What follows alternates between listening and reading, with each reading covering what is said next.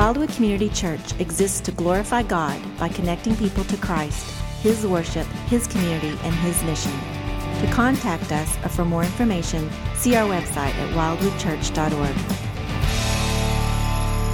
Well, if you would, please take out your Bibles now and turn in them in the New Testament to the book of Acts and chapter number 4 in Acts. If you don't have a Bible, there should be one under a chair in front of you, and you could take that Bible in the back part, turn to page 94, and you would be right at Acts chapter 4. I want you to go back to your childhood for a moment in your mind. You know, when we're all of us, when we were kids, we enjoyed pretending. It's just part of what you do as a kid. And usually when we're pretending, we were pretending to be someone. Who did you pretend to be when you were a kid? One of the things that I remember that made such an impact on me was when I was 11 and 12 years old. There was a television show on in the United States. The name of it was Combat. It was a story about a squad of American infantrymen, if I can say that properly. They were in France fighting the Germans. And leading this squad was Sergeant Saunders, who was played by Vic Morrow, and Lieutenant Hanley, who was played by Rick Jason. And I just loved, my friends, we loved to just imitate and pretend we were part of that group in Germany. And we had this large drainage ditch out behind my house, and we would have our helmets and our guns. And I just loved to pretend that I was Sergeant Saunders, the sergeant. You know, my dad had been a sergeant in the infantry. And we would just get out there and play with guns and have a great old time like we were in the army. But, you know, we obviously weren't, and pretending is an okay thing to do when you're a kid. But when pretending begins to infiltrate the church, it has the potential to cause great spiritual damage. And we see today in the book of Acts the church's first pretenders. We've been involved in a series of messages on the first part of the book of Acts that we've entitled Seeds.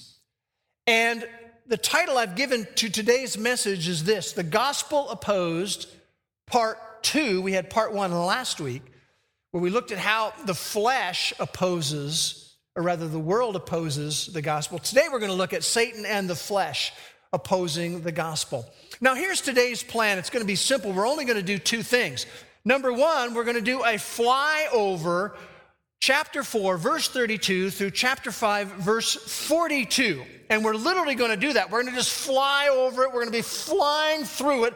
So I want you to hold onto your hat as we do that for the next few moments together. And then we're going to draw together three key clarifications from that section of Scripture that we're going to fly over. It's going to get a little windy. We're going to move with speed. So if you're ready, let's start the fly over. And it begins with the generosity of the early church in chapter 4, verse 32 to verse 37. And if you let your eyes go to verse 32, it mentions the congregation of those who believed. Now we want to stop right there, because when we think about the congregation that's going to be described here, we might be thinking of a very small group of people. Was this 100 people or what? Well, if you remember the flow of the book of Acts, the original group from chapter 1 was probably a group of about 30 people. And then in Acts chapter 2, the Holy Spirit comes, and you will remember that in chapter 2, verse 41, 3,000 people trusted in Christ. And then in chapter 4, verse 4, we have 5,000 men who are added to the congregation. And if you include some of their wives and their kids, we actually can get a number that was maybe 20,000 plus people. So as we read through this, don't be just thinking about some little group and some little house in a corner. You know, in a population of a city of Jerusalem size, some 50,000 people, 20,000 people is a significant subgroup. And it says in verse 32 that the congregation of those who believed were of one heart and soul. and not one of them claimed that anything belonging to him was his own, but all things were common property to them. Verse 34, there was not a needy person among them. Amazing. For all who were owners of land or houses would sell them and bring the proceeds of the sales and lay them at the apostles' feet, and they would be distributed to each as any had need. We would have to agree that there was a great sense of spiritual family that marked this group of believers. But as we look at these verses, here's the question we need to ask. Is this being set forth as the pattern for all churches for all time? There are some people who would say, well, if it happened in the book of Acts, it should be happening in every single church. So we want to address that question for just a moment. Is this to be the pattern for all churches? And I just want to make a couple of observations in that regard. This idea of sharing the way that they shared, interestingly enough, is only mentioned in the church at Jerusalem. We don't see this being practiced in other churches later on in the New Testament and later on in the book of Acts. It is never commanded that we are to do this in this way. In fact, we learn from chapter 5 and verse 4 that this was a voluntary thing in the church. And no one had to sell anything. And even if they sold things, they did not have to give it to the church. It wasn't a requirement at all. In fact, as we see the New Testament unfolding, the expected norm for an individual believer is laid out for us. And that individual expected norm is that we should provide for our own needs through honest work. And we don't go there, but you can look at the passages later. 1 Thessalonians chapter 4, verses 11 and 12 give us that expected norm. 2 Thessalonians chapter 3, verses 6 to 12 also discusses that. That is the expected norm that we provide for our own needs through honest work. Well, you say, well, what's going on here? Well, this was a very difficult economic situation in Jerusalem. And even as we heard mentioned on the video earlier, there comes a point when there has to be an offering collected from people outside the region to help to give economic relief to those in Jerusalem. What they were really doing here was practicing the principle of bearing one another's burdens, and they were great. Well, then in verse 36, we have an example of what actually happened. We have Joseph, who was a Levite of Cyprian birth, who was also called Barnabas by the apostles, which translated means son of encouragement. He owned a tract of land, and he sold it, and he brought the money, and he laid it at the apostles' feet. So we have an actual illustration of an individual whose name was Joseph. And we're going to see Joseph appearing further on into our study of the book of Acts. But he was a guy whose birth name was Joseph, but the apostles had given him a nickname, which was Barnabas, which being translated means son of encouragement. It was a common thing in that culture. If someone wanted to highlight a character trait that someone displayed, they would call them the son of, and then they would fill in the blank. You know, we do something very similar to that when we might use the phrase Mr. Nice Guy or, Miss Grumpy or whatever. And we're trying to just highlight by giving a little nickname to someone for the behavior or the character that they have. So this guy got that nickname, and we're going to see that whenever we see him in the book of Acts, Joseph, whose nickname was Barnabas, is encouraging and helping people. Now, again, we're just flying over all of this. That brings us next to the hypocrisy of Ananias and Sapphira in chapter 5, verses 1 to 11. This is where we see the pretenders stepping forth, where we see the opposition to the gospel ratcheting up. We first saw it from the world. Now we're going to see it from Satan and the flesh. And I want to read the first 11 verses of chapter 5. I invite you to follow along as I'm reading. It says, "But a man named Ananias with his wife Sapphira sold a piece of property, and they kept back some of the price for themselves. And he did this, Ananias, with his wife's full knowledge. And bringing a portion of it, he laid it at the apostles' feet. Peter said, Ananias, why has Satan filled your heart to lie to the Holy Spirit and to keep back some of the price of the land? While it remained unsold, did it not remain your own? And after it was sold, was it not under your control? Why is it that you have conceived this deed in your heart? You have not lied to men, but to God.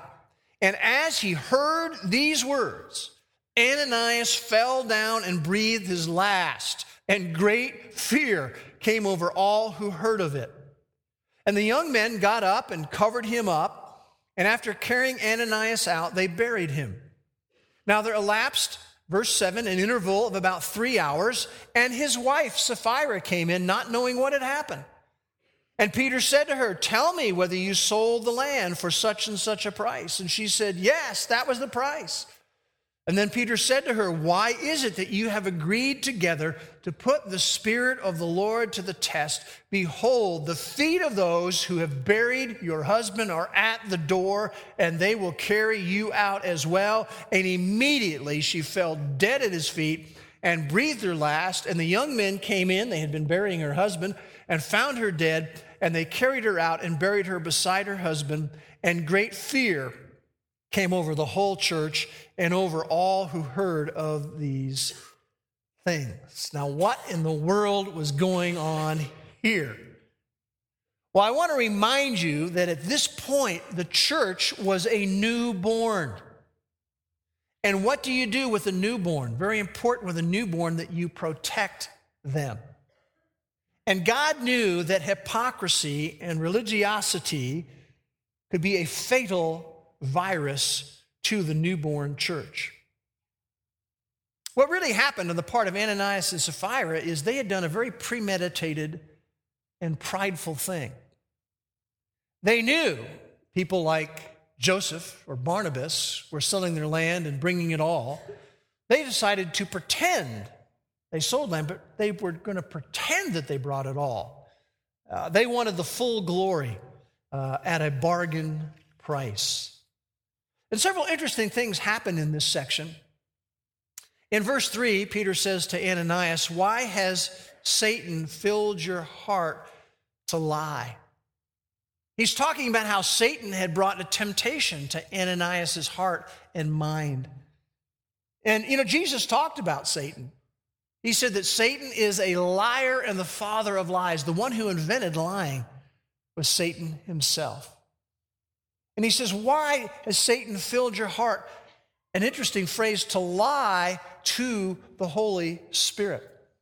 Do you know there are people in the Christian community out there at large who, when you talk about the Holy Spirit, they view the Holy Spirit as some sort of a vague force that exists. But the Holy Spirit is presented to us in the New Testament as a person. And only a person can be lied to. And we're going to see in Acts chapter 5, verse 9, that the Holy Spirit is being tested by somebody. In Acts chapter 8, verse 29, the Holy Spirit gives orders to people.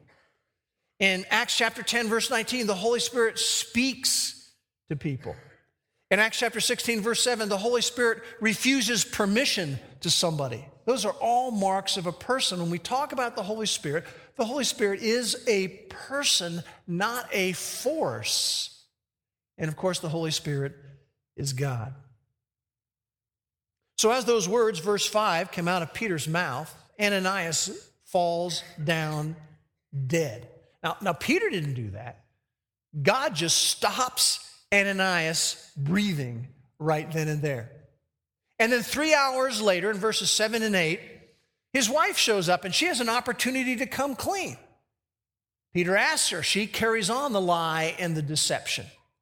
And then Peter says to her, interesting phrase in verse 9, why is it that you have agreed together to put the Spirit of the Lord to the test? How do you put God to the test? Could it be that you do that and I do that? What does it really mean? Well, I think the picture is they sought to see how much they could get away with.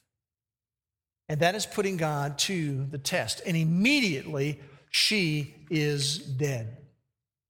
You know, we have people running around in the community of Christians at large, and they like to talk about people being slain by the Spirit. I don't know if you've ever heard that or not, but this was the real McCoy right here.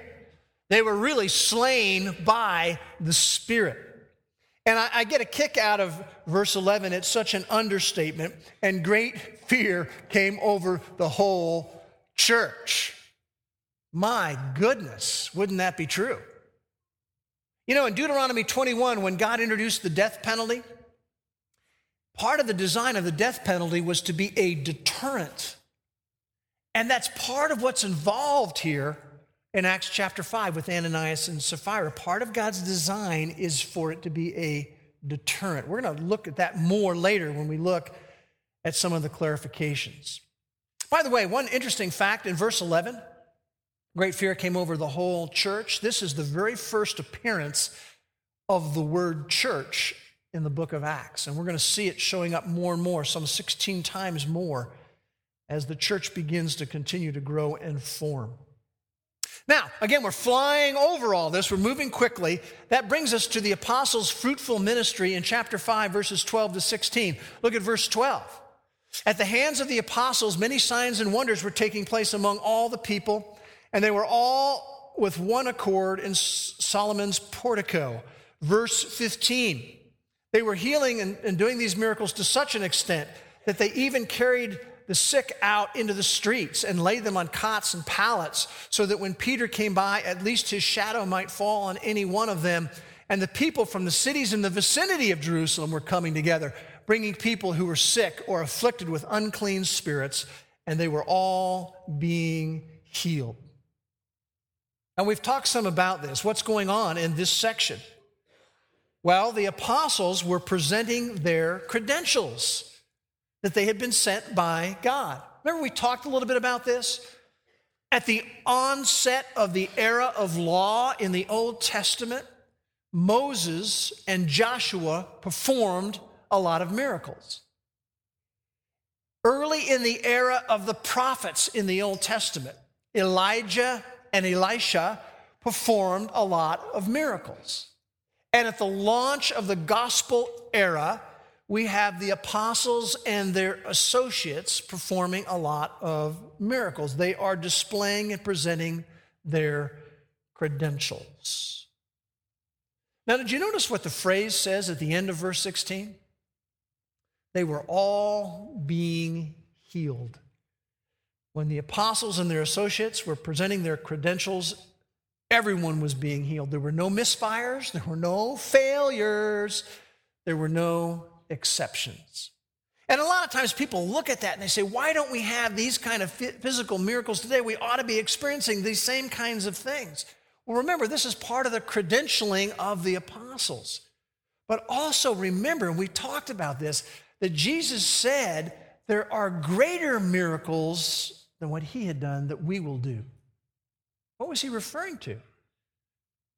Well, remember, a physical healing was a temporal event, but a spiritual healing is an eternal event. And a transformed heart before God is the greatest miracle that has ever been performed on the face of this planet with human beings. It reflects the deepest need that we have as human beings. It has the most enduring impact. You know, healing is only good for the rest of your life. But a transformed heart has impact for all of eternity. And by the way, a transformed heart, the greatest miracle, comes at the greatest cost of all, and that was the blood of Christ for us. And I say all that just to remind ourselves that in a sense, I don't know if you ever think about this, but it's true. In a sense, we're all miracle workers. We all have an opportunity as we pass the gospel message on to people to participate in an eternal event of a spiritual healing and seeing a transformed heart, the greatest miracle of all. Now again, we're flying over all this as quickly as we can. The next section we come to is the intensified opposition in chapter 5, verses 17 to 42. And it begins with an arrest in verses 17 and 18. Notice the high priest steps up along with his associates Remember, many of his associates were of the sect of the Sadducees, and it says they were filled with jealousy. I mean, think about it. It had only been weeks, and there's 20,000 followers of Jesus Christ in this new thing called the church, and they're just completely jealous of all of this. And so they lay hands, verse 18, on the apostles. And in this case, it wasn't just Peter and John. It was all 12 of them that they rounded up. And the next thing is we see their release in verses 19 to 26. Now, when I read verses 19 to 26, I very clearly see a picture that God has a sense of humor. I don't know if you ever feel that way, but he does. God has a sense of humor.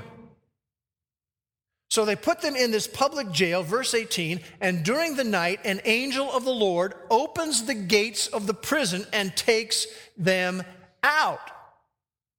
Now, you will remember that an angel is a spirit being created by God to carry out his will and his work. But here's where the humor comes in. Remember the Sadducees? Remember what they did not believe in? They did not believe in the supernatural. They did not believe in supernatural beings. They did not believe in angels. And so what God does is he sends an angel. There's just irony there. They put them in public jail, and the angel releases them. And the angel says, we want you to go speak to the people in the temple. And so they go to the temple about daybreak, and they begin to teach the people there. And then the high priest and his associates come together. In verse 21, they call the Sanhedrin together and all the Senate of the sons of Israel. And they said, now go out to the prison house and get those guys we put in there. So the officers go, and they do not find them in the prison. They come back, they say, we didn't find anybody there. The prison house was locked. It was totally secure. The guards were standing at the doors. But when we had the thing opened up, we couldn't find anybody inside. And when the captain of the temple guard and the chief priests heard that, they were greatly perplexed. What in the world happened here? And then I really enjoy the humor of the Lord. While they're perplexed about this, verse 25, somebody, it's probably a regular person, came in and said to them, hey, the men you put in prison, they're standing in the temple and they're teaching the people. Which leads us then to the confrontation in verses 27 to 33. So they go and they bring the 12 apostles, and they stood them, verse 27, before the Sanhedrin, and the high priest questioned them. Notice he says, we gave you strict orders not to continue teaching in this name, and yet you have filled Jerusalem with your teaching and intend to bring this man's blood upon us. Now, there's two things I want to note here that impressed me. First one, remember we talked about how the world suppresses the truth in unrighteousness? And do you see that going on again right here? I mean, think about what had happened. There had been this Houdini act. They had just disappeared out of the jail. It was still all locked up. And they're not interested in truth. The high priest isn't interested in truth. He never says to them, hey guys, how did you pull that one off? Because I really want to get down to the truth of the matter. He's really, again, suppressing the truth in unrighteousness. Second thing I notice is he says, you have been teaching in this name, and you intend to bring this man's blood upon us. I mean, he doesn't even want to say the name of Jesus. He doesn't even want to acknowledge that Jesus of Nazareth exists at all. Well, Peter's response to all this is to really say the same thing he said to them before. Jesus was the Messiah. You had the Messiah crucified, and he is raised from the dead, and we're going to tell everyone about him. And then that brings their response, verse 33. When they heard that, this is very graphically and beautifully communicated in the original language. They were cut to the quick, it says in the New American Standard, and intended to kill them. That little phrase, they were cut to the quick, really means that they were sawn through. They were sawn in two. The picture is their anger was fully cut open. They were completely furious. There was outright rage pouring out of them, and they intended to kill the apostles. You know, these are the religious authorities. What a loving spiritual reaction to have. You know, not let's discuss the truth, let's find out the truth. You're not going to do it our way, we are going to kill you. Which then leads us to the cautious counsel in verses 34 to 40. What happens is, as part of the Sanhedrin, there was a Pharisee, and some Pharisees were part of the Sanhedrin, named Gamaliel. He was a teacher of the law, respected by the people, and he stands up. And he says to the Sanhedrin, men of Israel, take care what you propose we do. And then he goes back in history, recent history. He says, you know, there was this guy named Theudas who rose up, and he claimed to be somebody significant spiritually, and there was about 400 guys following him, but he was killed, and everyone who followed him was dispersed. They came to nothing. And not only that, but there was another guy named Judas of Galilee who rose up in the days of the census, and he drew away some people after him, and he perished, and everyone who followed him were scattered out. So I'm just going to say to you, let's not deal with these guys in this way. Let's let them alone. For if this plan or action is of men, it will be overthrown. If it is of God, you will not be able to overthrow them, or else you could even be found fighting against God. Now, a lot of times when people see the reaction of Gamaliel, they think, what a wonderful guy. What a spiritual dude he was. But I'm not very impressed with him at all, for several reasons. Number one, do you notice that Gamaliel here throws Jesus into the wacky leader category?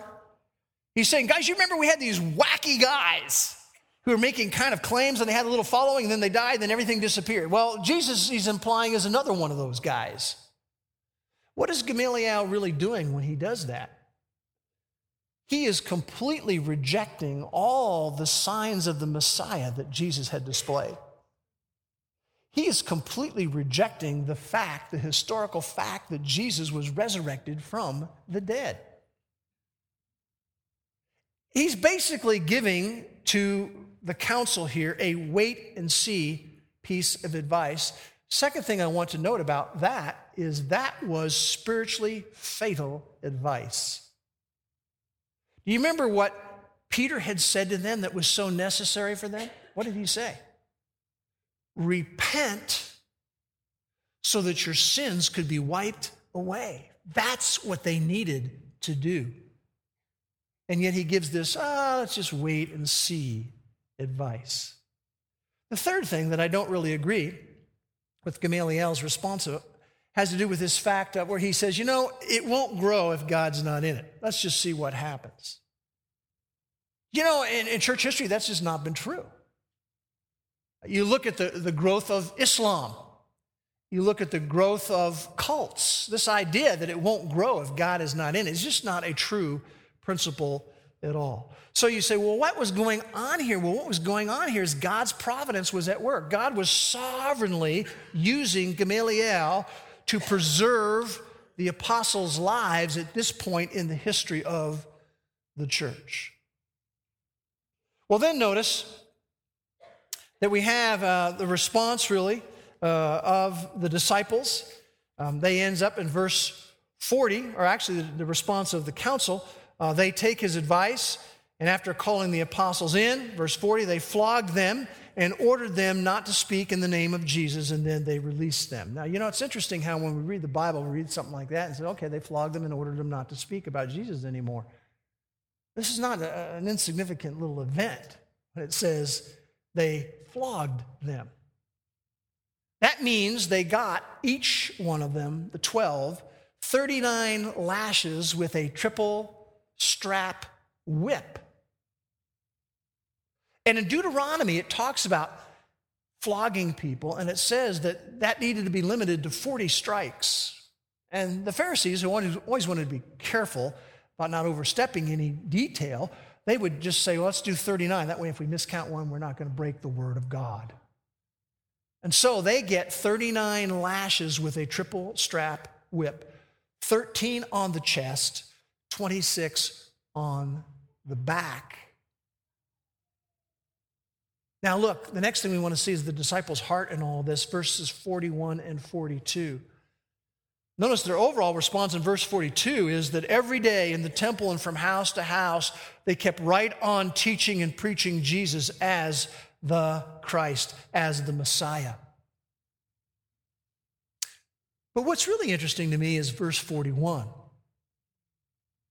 They are flogged in order not to speak in the name of Jesus. Verse 41 says, so they went on their way from the presence of the council, rejoicing that they had been considered worthy to suffer shame for his name. That's pretty surprising after you've gotten 39 lashes with a triple strap whip. And that leads us to the first of the three clarifications we want to make. We've flown over all this. Let's go back and make three clarifications. First clarification relates to suffering for Jesus.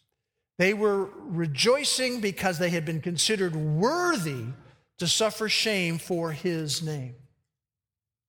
Why was that their response? We got to be whipped, and we're rejoicing about that.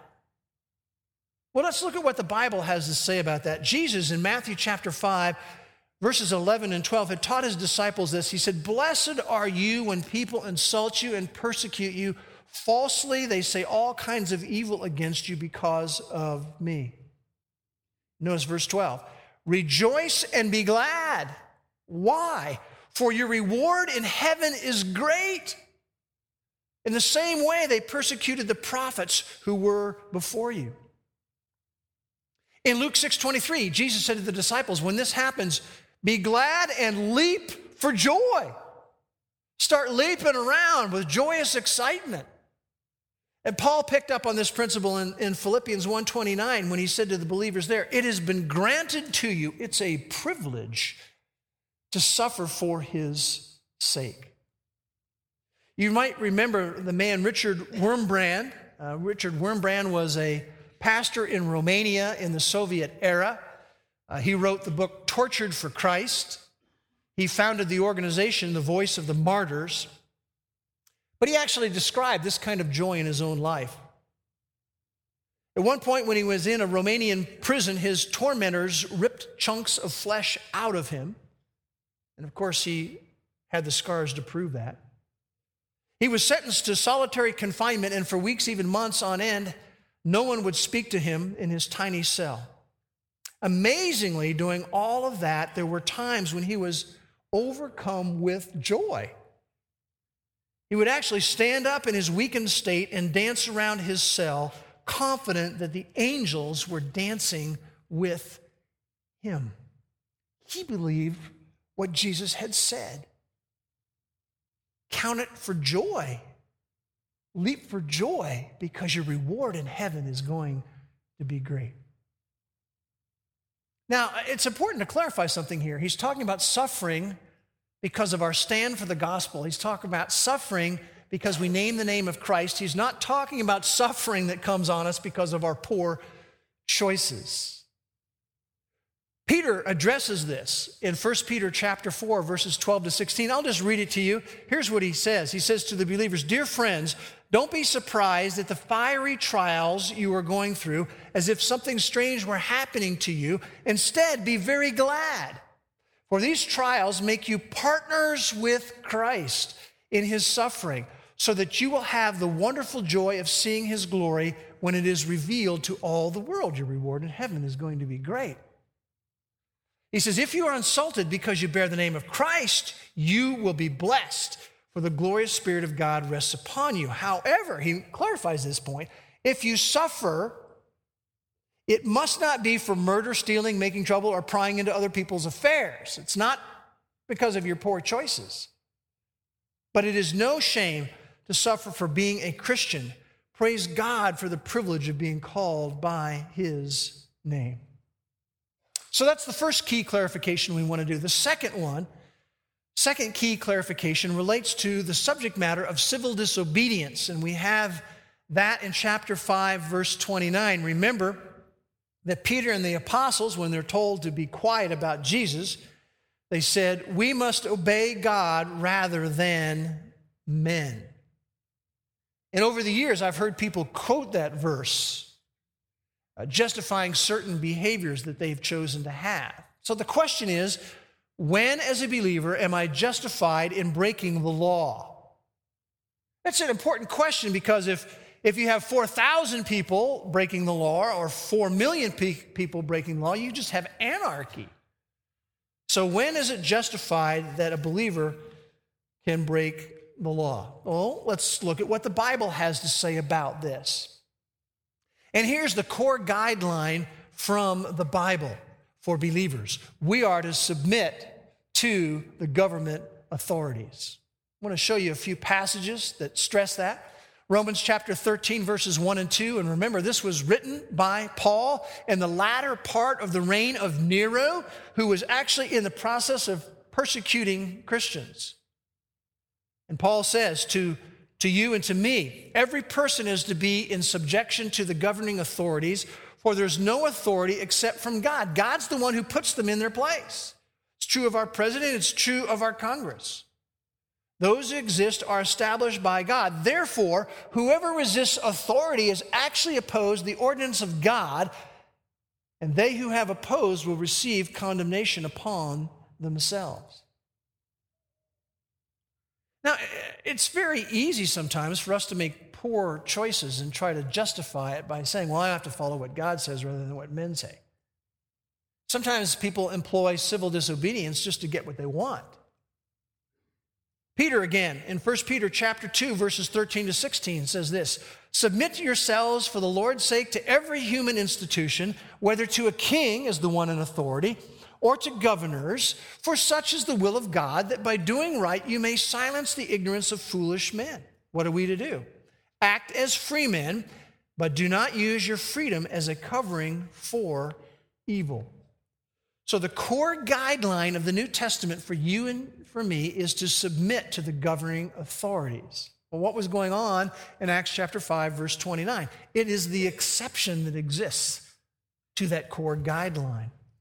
And the exception is we are to submit to the governing authorities except for when it contradicts a clear, direct command of God.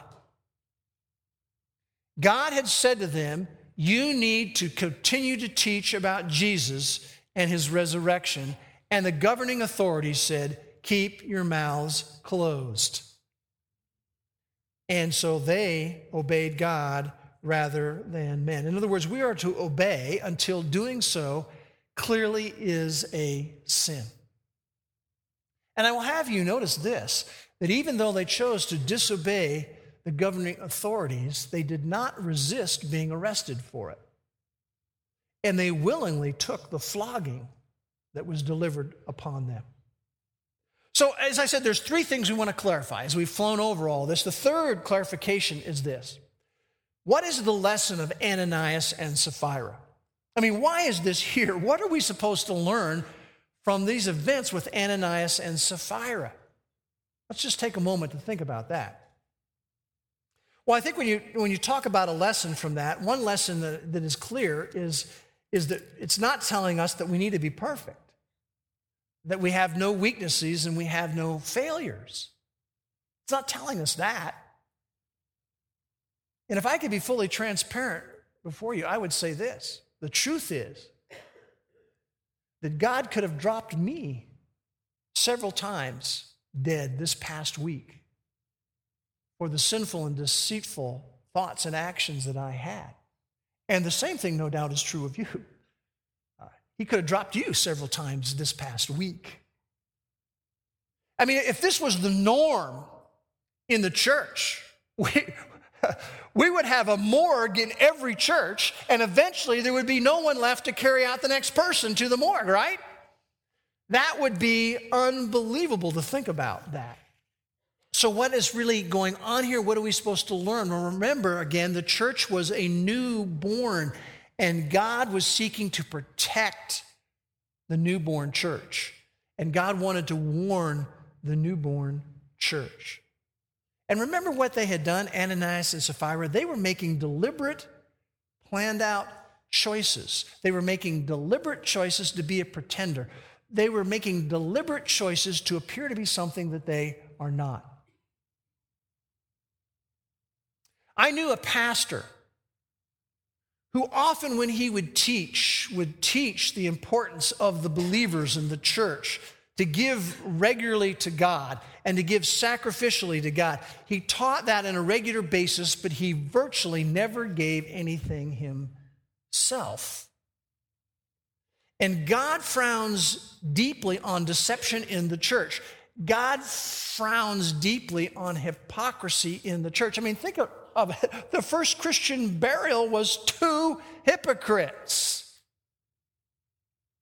Jordan McDonald gives an interesting definition of hypocrisy. He says this: hypocrisy is the desire to look better than you are. It is the hiding of things you do because you're not supposed to do them. It is the hiding of things because you would be ashamed to have them known where you are known. Hypocrisy is the doing of these things, and they are foul, but the hiding of them in order to appear better than you are is fouler still. And really what was fueling what was going on with Ananias and Sapphira was pride and arrogance, wasn't it? And pride and arrogance is something that God hates. And pride is something that Wiersbe says opens the door for every other sin in our life. I find it interesting when he says to her in verse 9 that together you put the Spirit of the Lord to the test. What does he really mean? You decided to see how much you could get away with. Could it be that we do a similar thing? Where we put God to the test, we see how much we can get away with in our dating life. We put God to the test, we see how much we can get away with our taxes. We put God to the test, we see how much we can get away with in the times when no one else physically can see us, but God does. They were doing things for the applause and the acclaim. And when we do things, this is the message from God, for the applause and the acclaim, they can be a fatal spiritual error in our life. You know what the startling thing is to me? Is that God shows mercy. You know that we don't just all stop breathing immediately. Aren't you glad that God shows mercy? But he does want us to heed the warning of Ananias and Sapphira. This is a reminder, men and women, of the seriousness of our sinful choices. It's a reminder that we're to lay aside falsehood from our life and we are to speak truth to one another. Now, as you know, we always like to wrap things up. We talk about some life response. What should I do today, tomorrow, this week? Well, here's the life response for each one of us. We need to be honest with ourselves, and we need to be honest with God, and we need to be honest with one another. You know, King David knew something about what it meant to practice some deception in your life and then to reap the consequences from it. And he wrote this in Psalm 139, verses 23 and 24. He said, "Search me, O God, and know my heart. Try me and know my anxious thoughts.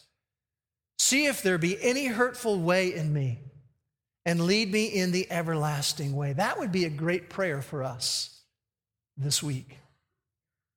Just to openly go before God and say, am I truthful? Do I exaggerate so that I look good? Have I actually somehow, God, allowed myself to live a deceptive double life? Nothing destroys the testimony of the church faster than hypocritical Christians. Let's pray together. I'm going to ask the worship team to come up and we're going to sing a closing song together. Father, we would pray that we would be like David. We would be bold enough to take these verses before you and ask you to search us and to show if there's any hurtful way in us and the way we're living our life. Open eyes to any deception we may have, we pray. And we want to give you thanks. We have as many weaknesses as Ananias and Sapphira, but we are grateful that Jesus paid it all. And even though we don't deserve it, he paid the price for for our sins, our failures, our shortcomings. And we just praise you for that. And we praise you in Jesus' name.